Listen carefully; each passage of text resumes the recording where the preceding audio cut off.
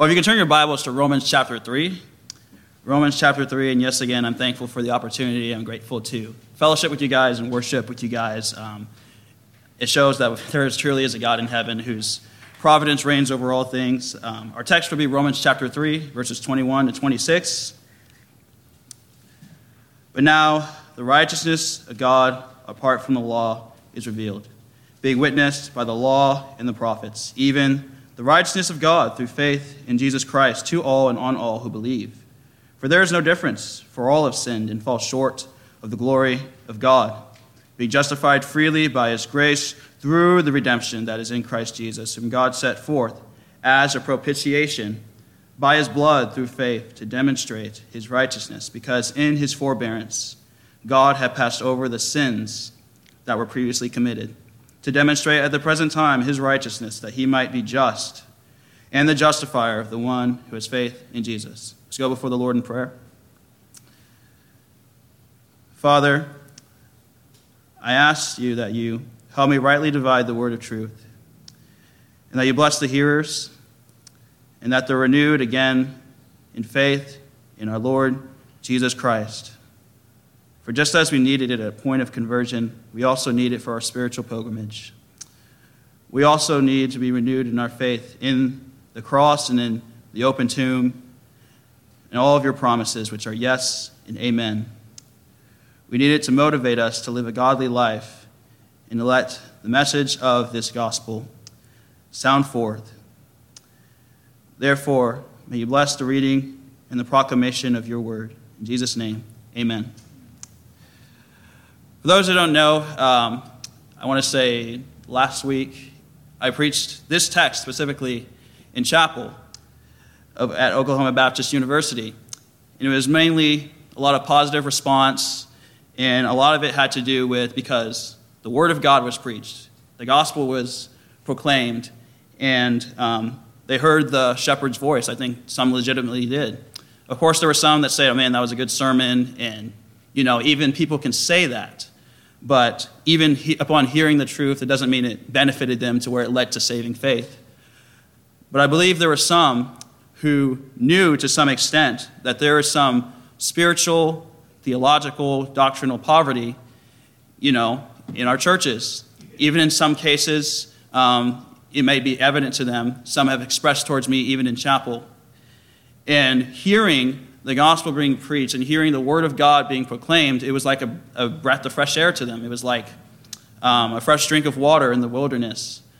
And that's why they were so thankful. And I think there were some who were benefited from it. And I was reminded, and I was actually talking to Brother Daniel Chamberlain, who's my pastor in Broken Arrow, Oklahoma, which is in Tulsa, Oklahoma, that regardless of how spiritually mature you may be, how far you are in your faith, you always need to be renewed in it, and that you never outgrow your need to hear the gospel. And we see it in our churches, and my prayer and my burden is that the gospel, it shines forth once again, and that the word of God is proclaimed in churches once again. And that would be, something, a reform that needs to take place in our churches again. And Paul here is not just he doesn't just desire to preach the gospel to those who are lost. He's writing this letter to believers, as he says in Romans 1:15.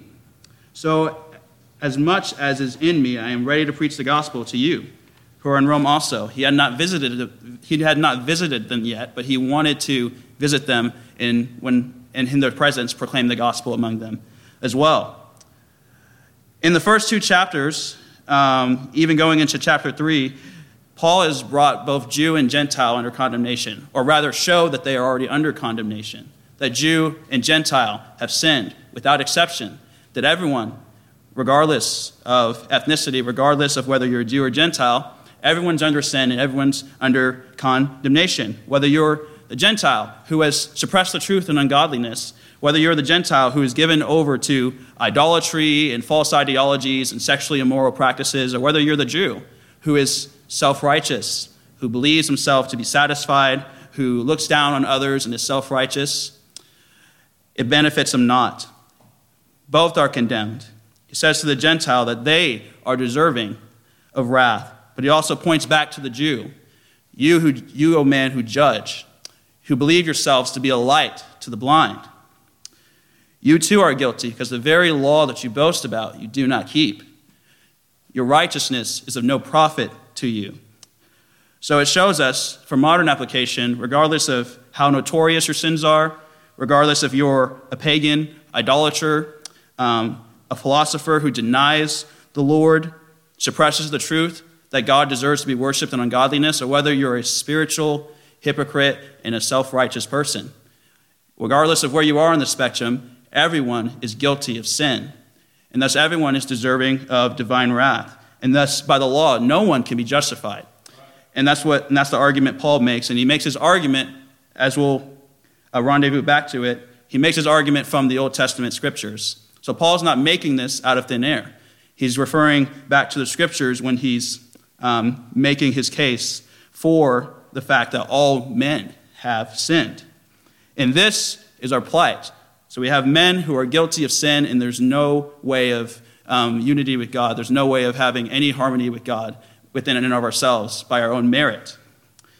And then Paul begins to transition into a better predicament, which those who benefit are those who believed. It is the elect.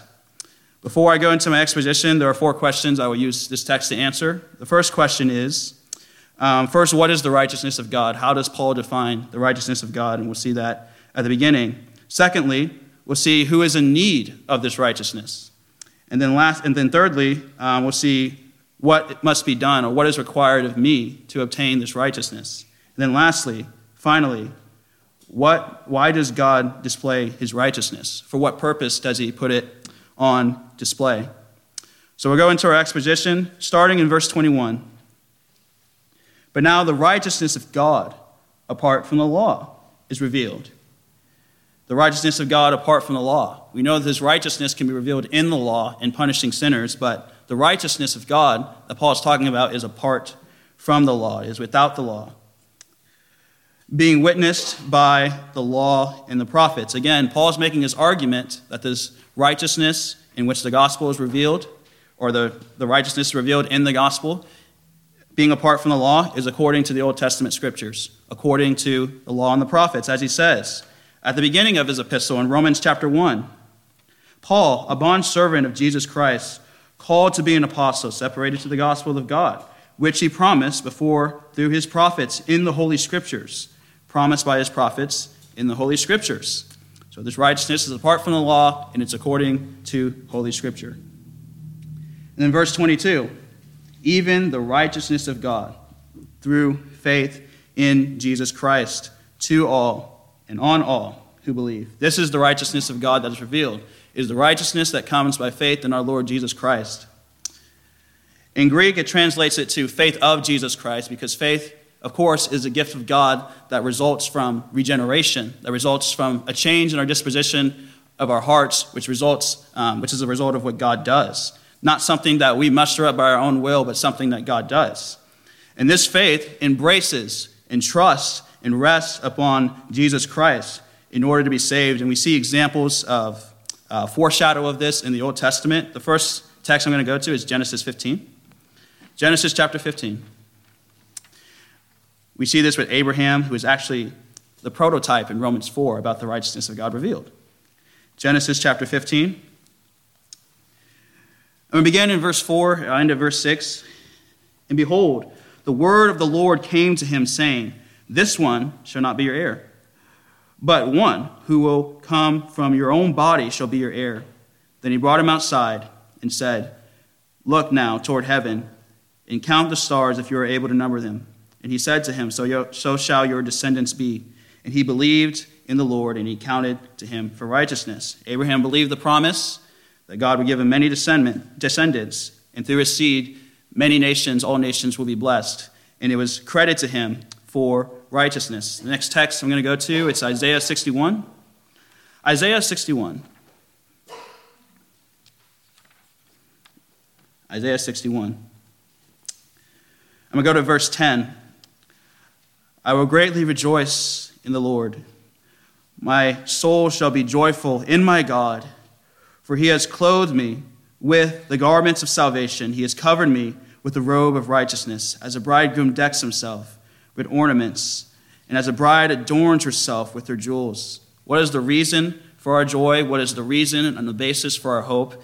It is that we have been given a status that does not originate with us, does not originate with our good works or with our will. It's a result of God's free gift to his people.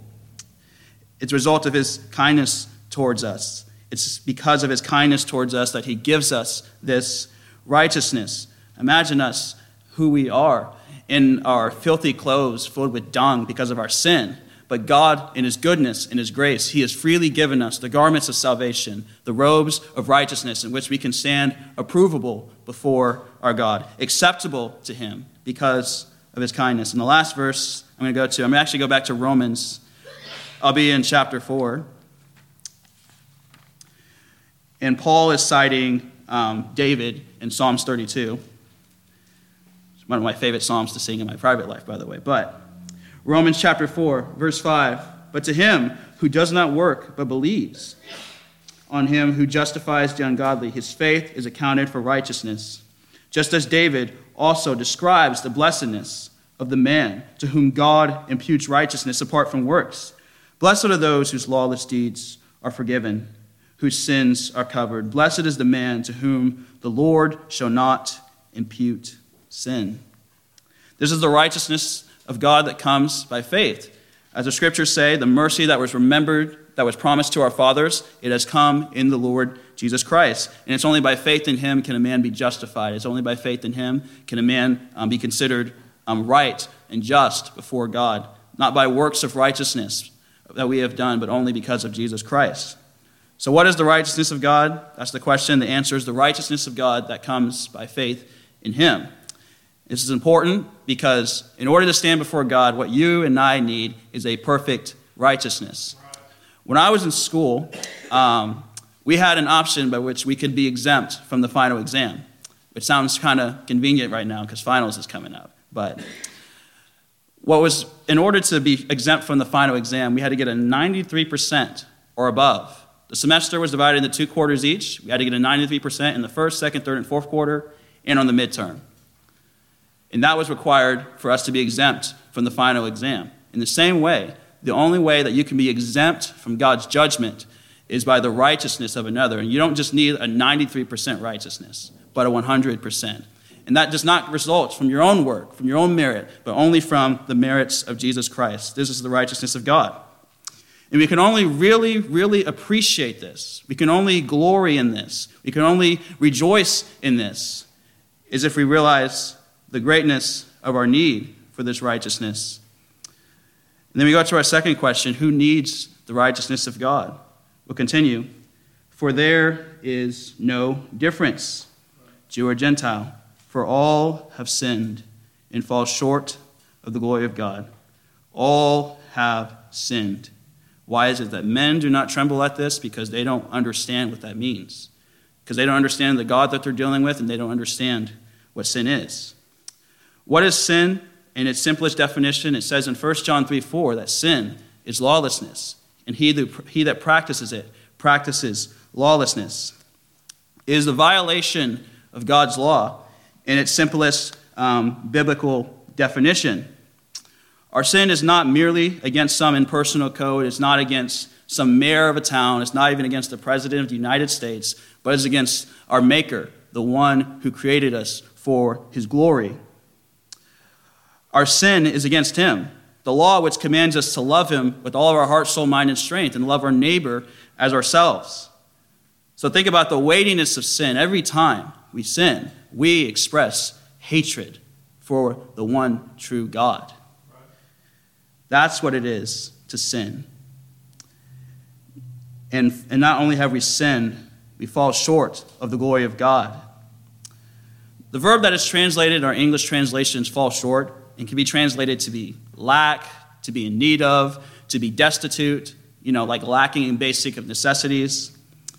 In some other verses, the way the Greek word is used is translated to impoverished, even referring to poverty. So if we want to translate this verse, you can translate it as all have sinned and lack the glory of God, or in poverty of the glory of God. How is it that we lack the glory of God? Well, I'm going to go to Romans 1:23. Romans 1:23. I'm going to verse 22, and then I'll end at 23. Professing to be wise, they became fools, and exchanged the glory of the incorruptible God into the image made like corruptible man, and birds, and four-footed animals, and creeping things. How is it that we lack the glory of God? Because we gladly, as sinners, exchanged it for other things, for the glory of man, even for four-footed animals. We may not bow down to idols made of our favorite dogs, our favorite dog breed, or cats. But this nation, I've seen this on YouTube. Like, people will go tooth and nail to save an animal before they save a child in the womb. We love our things. We love our pets more than God. And that is blasphemy. That is our sin.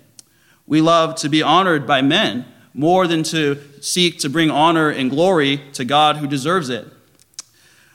We glory in sex and entertainment. We glory in our skill, in our intellect. We glory in ourselves. We glory in man, in the things that are created. We glory in our resources, the very gifts that God has given us, more than giving glory to the one who gave those things to us. And we show by our actions that our human hearts are deceitfully wicked, in that we couldn't care less about God, and that we lack love, express hatred towards the one true God. So in that, we lack the glory of God in the way that we marginalize it, and we exalt other things above himself. In a sense, we exalt ourselves above him in every way, shape, or form. Whether we're exalting someone else, we're really exalting our own preferences, our own affections, what we desire more than God. And that is why he is justly angry. God is an honest judge. And he's angry with the wicked every day, as he says in Psalms 7:11. In that way, we lack the glory of God because we have traded him for other things. And there's one more way I want to introduce that we also lack the glory of God. I'm going to compare two passages. First, I'm going to go to Exodus 34. This is Moses speaking to the Lord on Mount Sinai. He tells him he doesn't want to leave unless the Lord goes with them. And the Lord wants to show his favor to him by being willing to show his glory. After Moses hides behind a rock, this is what happens. This is Exodus 34, verse 6. And the Lord passed before him and proclaimed, the Lord God, merciful and gracious, long-suffering and abounding in goodness and truth, keeping mercy for thousands, forgiving iniquity and transgression and sin, and by no means clearing the guilty, visiting the iniquity of the fathers upon the children, and upon the children's children to the third and fourth generation. This is Moses' response. So Moses made haste and bowed his head toward the earth and worshipped. When God comes and declares his glory, look at the virtues that we see describing him: mercy and love, patience and justice. He's not clearing the guilty. For as it says in Psalm 89:14, that justice and righteousness are the foundation of his throne. That's who he is. That's who he is in and of itself. And we'll take a look at God's examination of man from the words of Jesus in Mark chapter 7.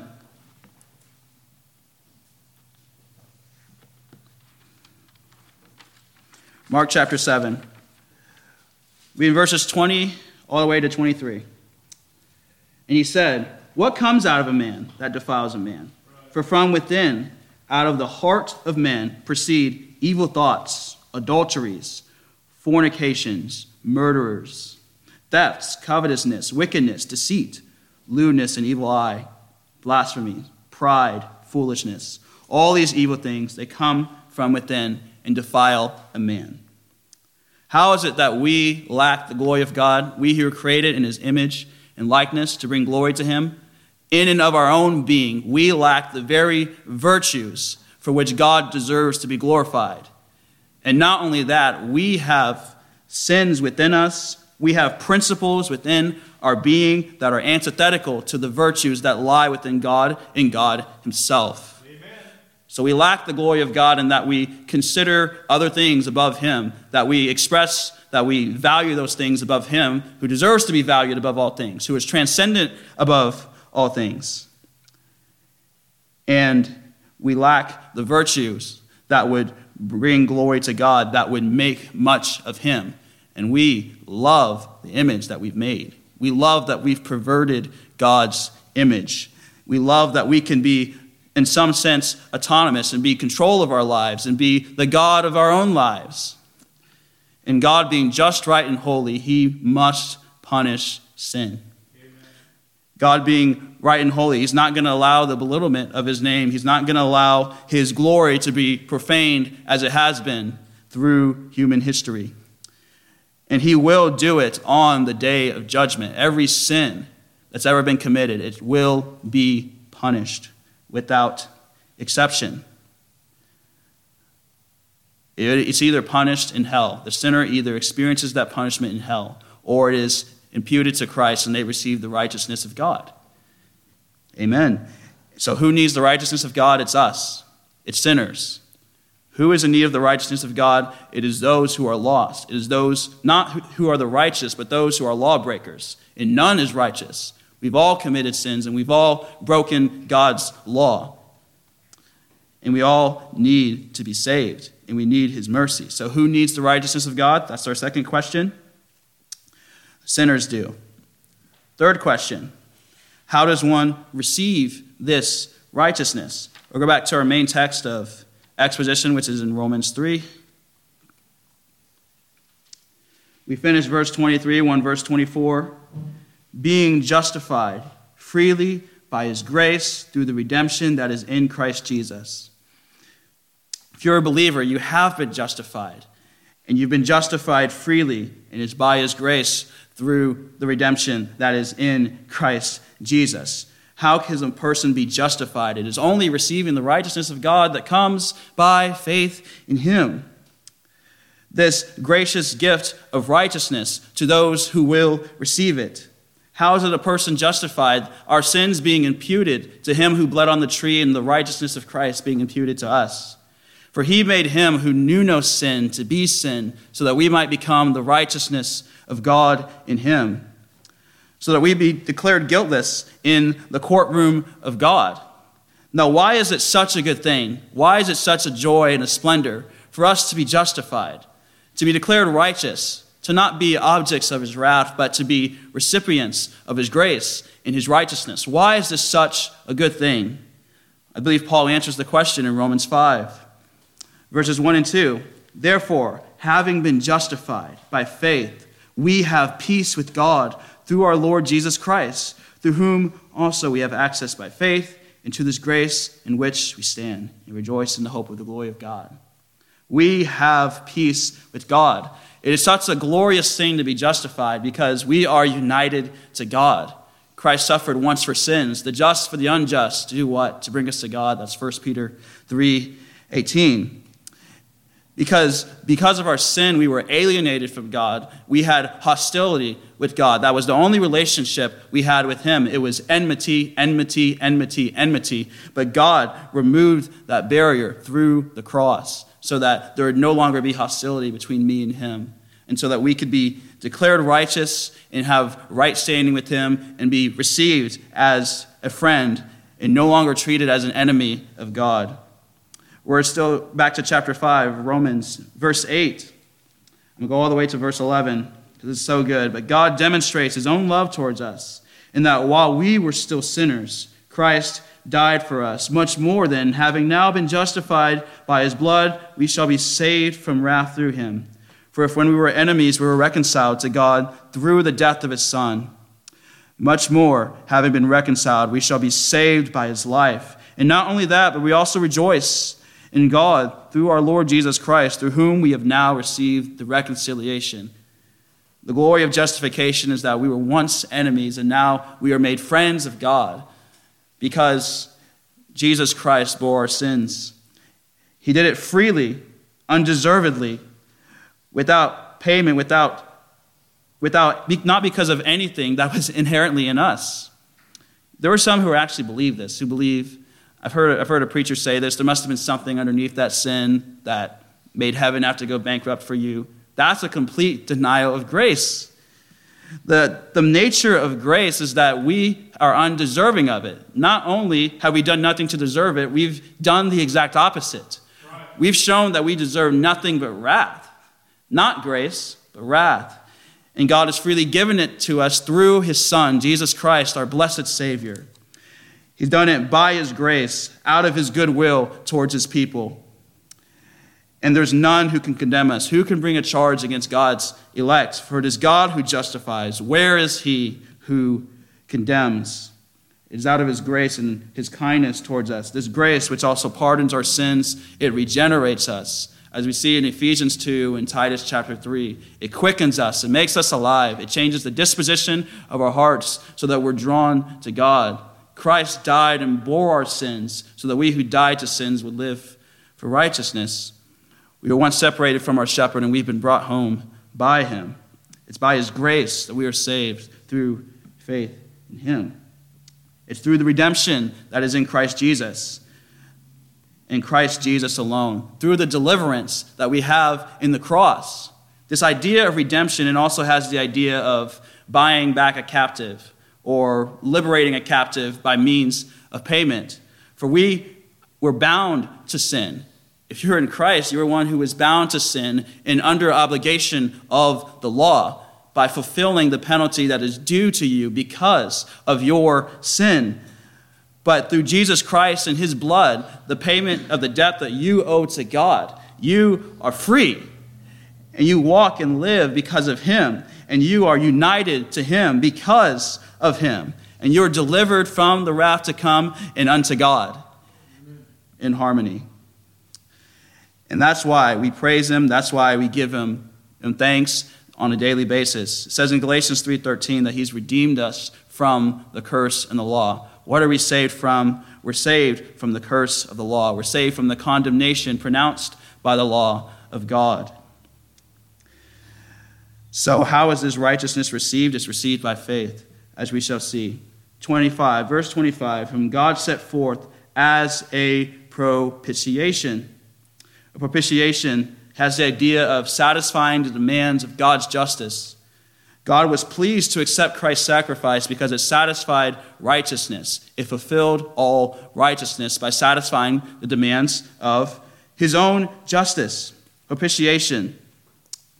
The word in the Greek, it could translate to expiation, which has to do with removing sins from a person, removing sins from their accounts so that they would be acceptable. But most English translations will probably say propitiation.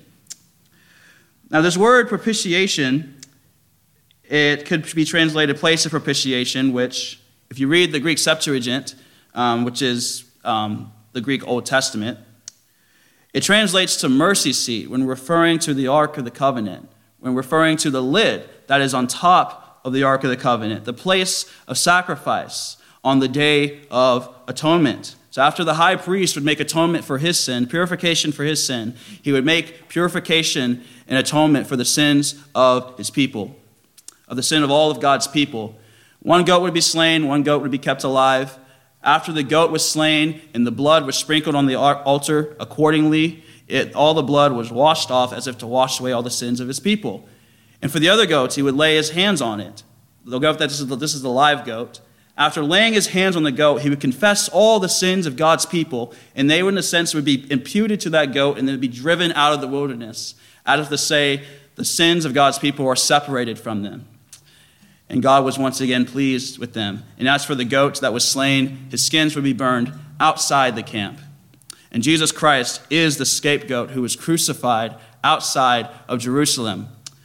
He was treated as an object of scorn, an object of wrath, so that we would be recipients of his grace. And he can do so because Christ satisfied all divine justice. Punishment had to fall on somebody.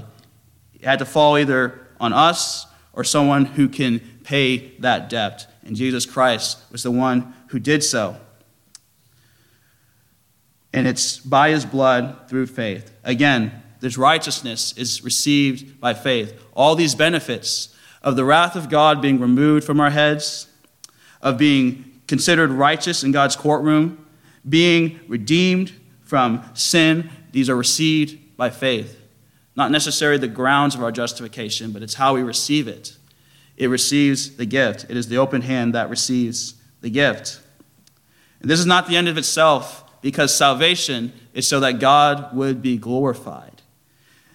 Salvation and its purpose is so that God would be glorified. Just as we who were predestined to the adoptions of sons, it is to what? To the praise of the glory of his grace.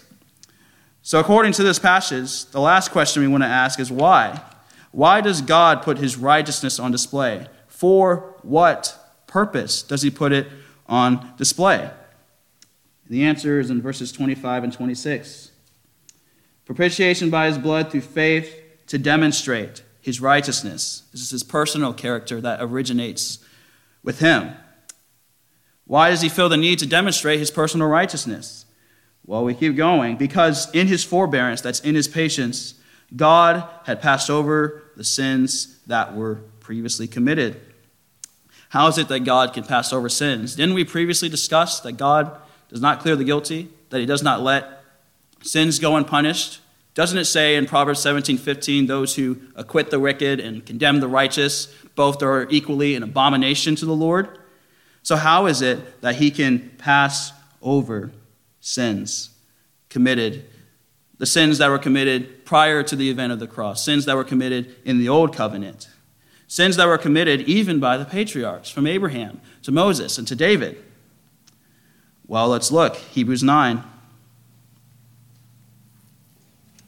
Hebrews chapter 9.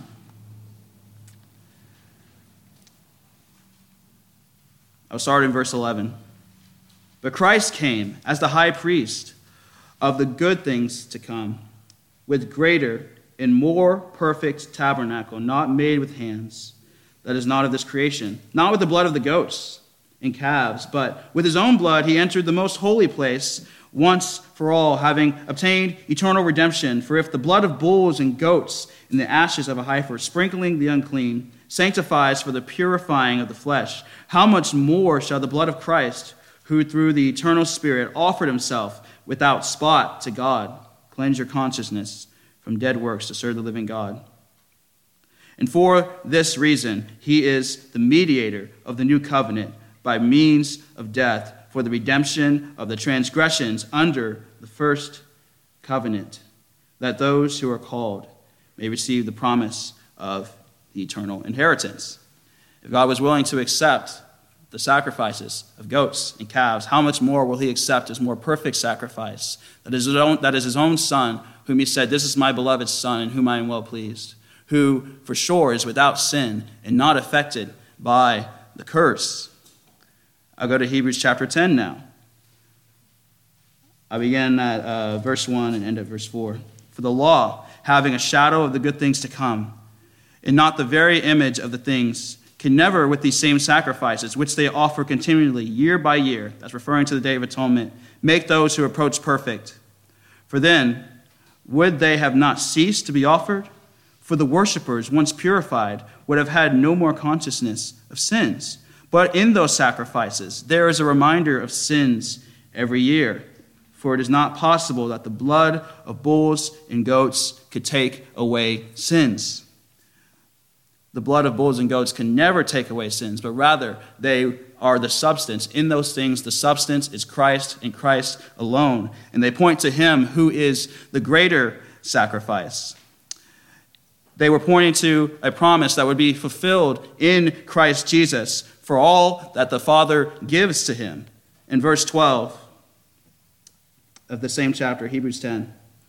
But this man, after he had offered one sacrifice for sins forever, sat down at the right hand of God. From that time, waiting till all his enemies is made his footstool. For by one offering he has perfected forever those who are being sanctified, those whom the Father gives him, those who are now being sanctified. How is it that Jesus Christ could pay for the sins of those who committed in the first covenant, because he's the greater high priest in sacrifice, greater than those sacrifices that were in the old covenant. And he's able to justify those who trust in what those sacrifices represented and whom the gospel was preached to them as well. Because this one who died and who rose again and who's seated at the right hand of the Father, he's greater than all of those sacrifices, as well as those to whom receive the benefit of justification. He is sitting above the circle of the earth, in whom all things consist.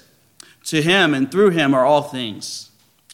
To him and through him are all things, and they are upheld by the word of his power. Therefore, because he is infinitely worth more than all things in creation, he's able to redeem those who sinned before and after the cross, and redeem all whom the Father gives to him. And when he becomes like his brethren, he's not merely a man. If that's all he is, then he died for nothing, and he would have never rose again. And he would have died a sinner just like us. But because he is God, the one who is above all things, his blood is sufficient and effective for all who come to God through him. And he's able to redeem those who committed the sins previously committed. For it is not limited by a single period of time, because the one who reigns over time, who came at the appointed time to save those who are under the law and to redeem every single person who was chosen before the foundation of the earth, to redeem those who by faith in him are saved. And that's why he can redeem those who committed sins prior to the cross, because he is greater than all things in creation. And nothing limits what the work of the cross is able to do. It's not limited by time at all, even though it was at an appointed time, and it was after Abraham, and it was after Moses, and after David. They received the benefit of justification as well, because of who Christ is, because of the greatness of his worth, greater than what those sacrifices represented. And those who trusted in the person in whom those sacrifices represented, who was the fulfillment of all those promises and prophecies in the Old Testament, who is the fulfillment of the Abrahamic covenant, which we also benefit. By faith in him, they also receive the righteousness of God that comes by faith.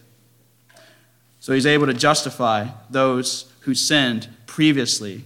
Verse 26, and he repeats the purpose again. He does it to demonstrate his righteousness.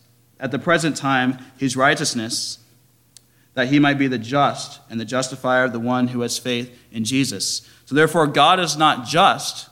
He's not unjust in trying to pass over. He's not being unjust in passing over sins. He's not being unjust at all. He's looking forward in his patience to the appointed time in which atonement would be made for them as well. And this is a good thing that he's just and the justifier of the one who has faith in him, for he can receive sinners unto himself. In his wisdom, in the cross, we see his great wisdom. We see a problem that is solved. A great problem that is solved, because in the great problem in all the Bible, how can God be just and receive sinners unto himself? How can he receive our worship? How can he fellowship with sinners? Because of our guilt, because of our filth due to our sin. How is it that he can receive them? The answer is because the Son paid for our sins. He paid the debt that we owe to God. For our debt was infinite, and we did not have the currency in order to make amends for that debt, in order to pay that debt. But it was only the blood of Christ, the one who is sinless, innocent, without spot or wrinkle before God. He's the only one that could be the sacrifice for sins, those who committed sins previously and those even after the event. And we rejoice in this because when he receives us unto himself, there is no barrier in between us and him. There's nothing that keeps us from coming to him, to coming to his throne in boldness, because the cross has opened the door and he's brought us to that door unto himself. And that's why we rejoice. And because of what God has done, Therefore, every man is commanded to repent and to believe the gospel, to turn from their sins, to abandon all hope in themselves to be saved, abandon all hope in their own merits and their own good works in order to have right standing with God. It is only by trusting in what Jesus did, in his life, his death, his resurrection, in order to be counted righteous and declared guiltless in the courtroom of God. And this is the gospel of our Lord Jesus Christ. For us that believe, we must continue to propagate, to continue to preserve the content that is revealed, and to continue to proclaim this gospel in this church for the edification of the saints, so that we're renewed in our faith daily, even when we're given instruction. For we live in a time where men are... Our churches are so spiritually impoverished because we lack a basic message, the message in which everything runs together, in which we're founded upon. And we've sold it out for other things, for gimmicks and methods and emotional manipulation. And we sold it out for a different gospel, which is not the gospel at all. I bear you witness. I'm from Tulsa, Oklahoma. It's our fault, mostly. But, yeah, sadly it is. And we must continue to proclaim it and to preserve it in our church, in our households, for our kids, for the kids that we're praying for to believe on the Lord Jesus Christ, to be saved. And so that those who are also in the faith would be renewed and built upon the solid rock. And you must trust that the sheep, they hear the voice of the shepherd. For who knows, God may reward our efforts, and he may bring someone else through those double doors who are looking to hear the voice of the shepherd. Therefore, continue proclaiming the gospel and continue to stand on it no matter what, regardless of whether we're a minority or not, or God blesses us with a awakening, a reformation of some sort. Continue proclaiming the gospel of our Lord Jesus Christ, and you will receive a great reward in heaven. Let's pray.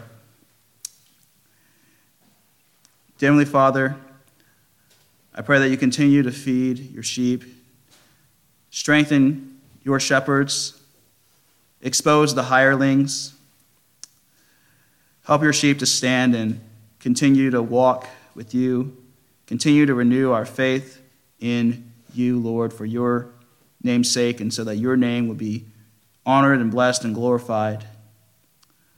Let us not look to the left or to the right, to look to be infatuated by something else, to build our churches on any other foundation than the one that you've already laid, but to build it upon the foundation of the apostles and prophets, Christ being the cornerstone. For your name's sake, in Jesus' name, amen.